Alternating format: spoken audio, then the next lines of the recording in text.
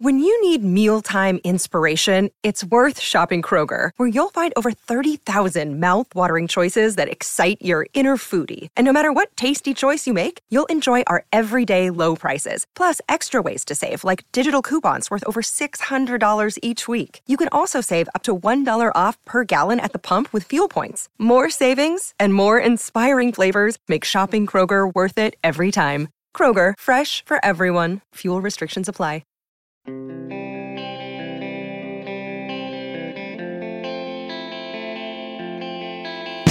Kasperi Kapanen has been known from the day he was drafted, and no, actually way before that, when he was just a kid crawling around NHL locker rooms because his dad, Sammy, played in the league for such a long time. Young Kasperi and older Kasperi were always expected to score. So what is it that we're seeing from him right now? Good morning to you. Good Thursday morning. I'm Dejan Kovacevic of DK Pittsburgh Sports. This is Daily Shot of Penguins. Comes your way bright and early every weekday if you're into football and or baseball. I also offer daily shots of Steelers and Pirates that I hope you'll take the time to check out. It'll be Penguins versus Hurricanes again tonight at PPG Paints Arena.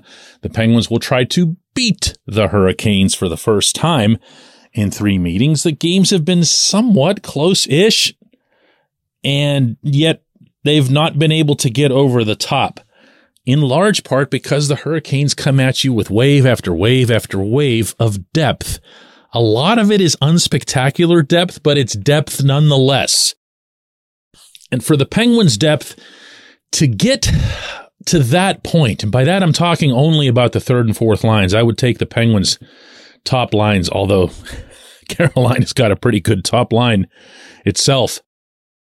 You're going to need to see scoring from the Jeff Carter line, from the Teddy Bluger line. You're going to need consistent play over all 200 feet from both of those lines.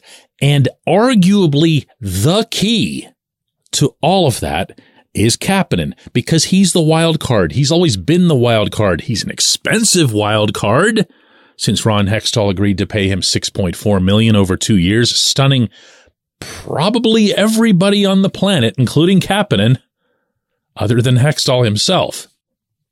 But here we are lately, ever since Kapanen's gotten back into the lineup, he's contributed something offensively most every night. And I'm not even talking about the hat trick, because he had one of those last season and then fell off. I'm talking about being visible, about being a tangible factor. I'm talking about what we saw from him, really, if you think about it, the other night in Raleigh in the most recent meeting with the Hurricanes. He didn't score, but he was all over the rink. And if you're watching the broadcast or listening on the radio, you heard his name constantly. This, I believe, is not a coincidence when paired up with seeing just a couple nights ago against the Rangers, Kapanen run up 8 hits. Now, for those of you who go way back with the hit stat, you'll know that's like a Darius Kasparaitis level of hits in a game. It's a ton. It's almost something that you generate by skating around looking for contact. Well, here's the funny thing about Kapanen right now. He might be doing exactly that. This portion of Daily Shot of Penguins is brought to you by the good people at the Greater Pittsburgh Community Food Bank, where they're committed to providing food for all of our neighbors in need across Western Pennsylvania. They, in turn, need your help. Find out how $1 can be turned into 5 full meals for those in need. Visit pittsburghfoodbank.org. Now, I've yet to speak with anyone inside the organization to this, so what you're about to hear is more of an educated supposition than anything else.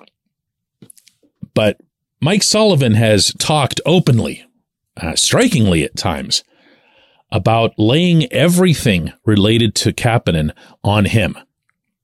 Sullivan will say things like, I need to be a better coach where he's concerned. I need to do better with this and that, because he wants to put it on himself and take the onus off the kid. And the kid is, I spent a lot of time with Kapanen, and he's a On one hand, really gregarious, outgoing, fun, exactly the dude that you'd expect to show up to the rink wearing a bright green suit. He does this, by the way.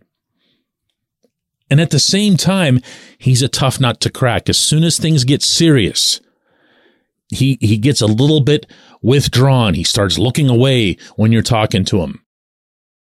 And maybe this reflects in his play, because when you watch him, there's not really anything wrong with him. He doesn't come with a flaw. He's an elite shooter when he gets his release right. He's an elite passer, as he demonstrated with what undoubtedly was the pass of the year at PPG Paints Arena a few days ago. He's the fastest player on the roster. He's got terrific size for someone that fast. And he cares. He cares deeply. One of the greatest misnomers about Kapanen is that he drifts off because he's, lazy or a space cadet or entitled or no, he doesn't have that in him. Believe you me, and I have a history of this, I'll call that out when I see it. That isn't the case here. Well, what is it? I think he just loses focus and he lacks direction and purpose on the ice. That's why Sullivan takes this particular challenge so personally, because he feels like he can address it if he can get the message through the right way. And what he's done to an extent is oversimplify things. When you cross the other team's blue line, Cappy, go to the net. Either you or the puck needs to end up at the net. There was a rush in the game against the Rangers the other night where Keandre Miller, the defenseman for New York, really good defenseman, lefty defenseman, was over on the left side cutting off Kapanen as he'd attempted to gain the New York zone. Kapanen in the past, 99 times out of 100, and you know what I'm about to say here, would do that pirouette thing and wait it out. This time, even though there was no play to be had on this front, he just flicked the puck from about 80 feet onto Igor Shesterkin because Miller was all over him. But the puck got there, and it looked very much like the kind of thing that would get forced upon you if things were being oversimplified for you.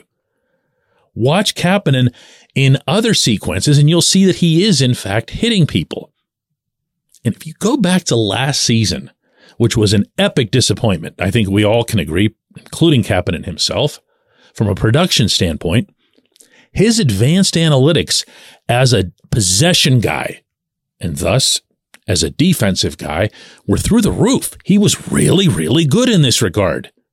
He was on the puck, and when there was a chance to win a 50-50 puck, he'd come out of there. Maybe because of his physical skills, maybe his want to, whatever it is, but he'd do it. Even when he'd go 10, 12, 20 games without scoring, he'd still have these good advanced analytics. And yet you know and I know he's not Dominic Simone. He could do a lot more. So what I think, and I'm going to reiterate, this is just what I think, is that Sullivan is getting him engaged in the oldest of old school ways, which is to tell him, you see a body? Go hit it. And what Kapanen's done and what he did in the Rangers game upon a second review of this is he's hit, but he's hit with a purpose. He's hit to get the puck. He's not hitting just to be Matthew Barnaby. He's hitting so that he can maintain or acquire possession of the puck. And if Sullivan's onto something here and it results in more scoring, yeah, I know. But still, right? When we come back, J1Q.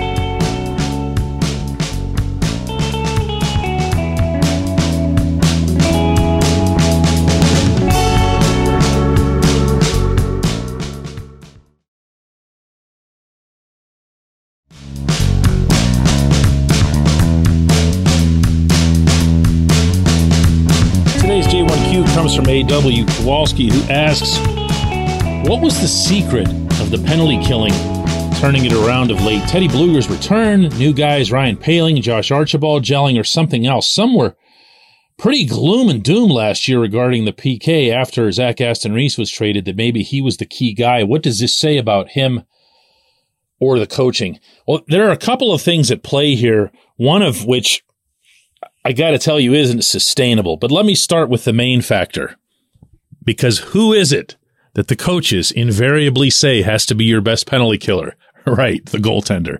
So oftentimes, PK stats can be guided just by the performance of the guy in the very back. And of course, Tristan Jarry, with a 13-game point streak at 11-0-2, is being counted upon to make some significant saves and has done so to his credit. So I could start and end my answer there, but I won't, because I do think there's been more to it.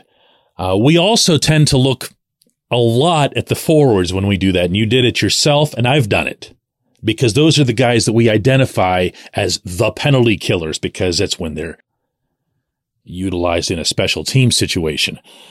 Whereas the defensemen are probably the bigger deal. Chris Letang, I think, has really elevated his game on the PK. I've loved the work of Marcus Pettersson there. And while Jeff Petrie isn't with the team now, Petrie was a big part of the PK's turnaround, I thought. He was doing some things on the back line that were better than pretty much anybody else when it came to that. That said, and this is the part that's not sustainable, that you have to be careful of, because ever since some of the fourth line guys, now both Poehling and Archibald, have been out, Mike Sullivan's been forced to use Brian Rust as a PK guy. Sullivan has made clear that he'd rather not use Rust because there's a risk of injury and because the top six at even strength matters a lot more than your PK does. But Rust is there now, and Rust, as Sullivan is wont to say, without being one who's prone to hyperbole, is elite at penalty killing. His ability to read the play, to study the opposition's power play, to know when and where to be, and then from there to clear, is through the roof. He's right.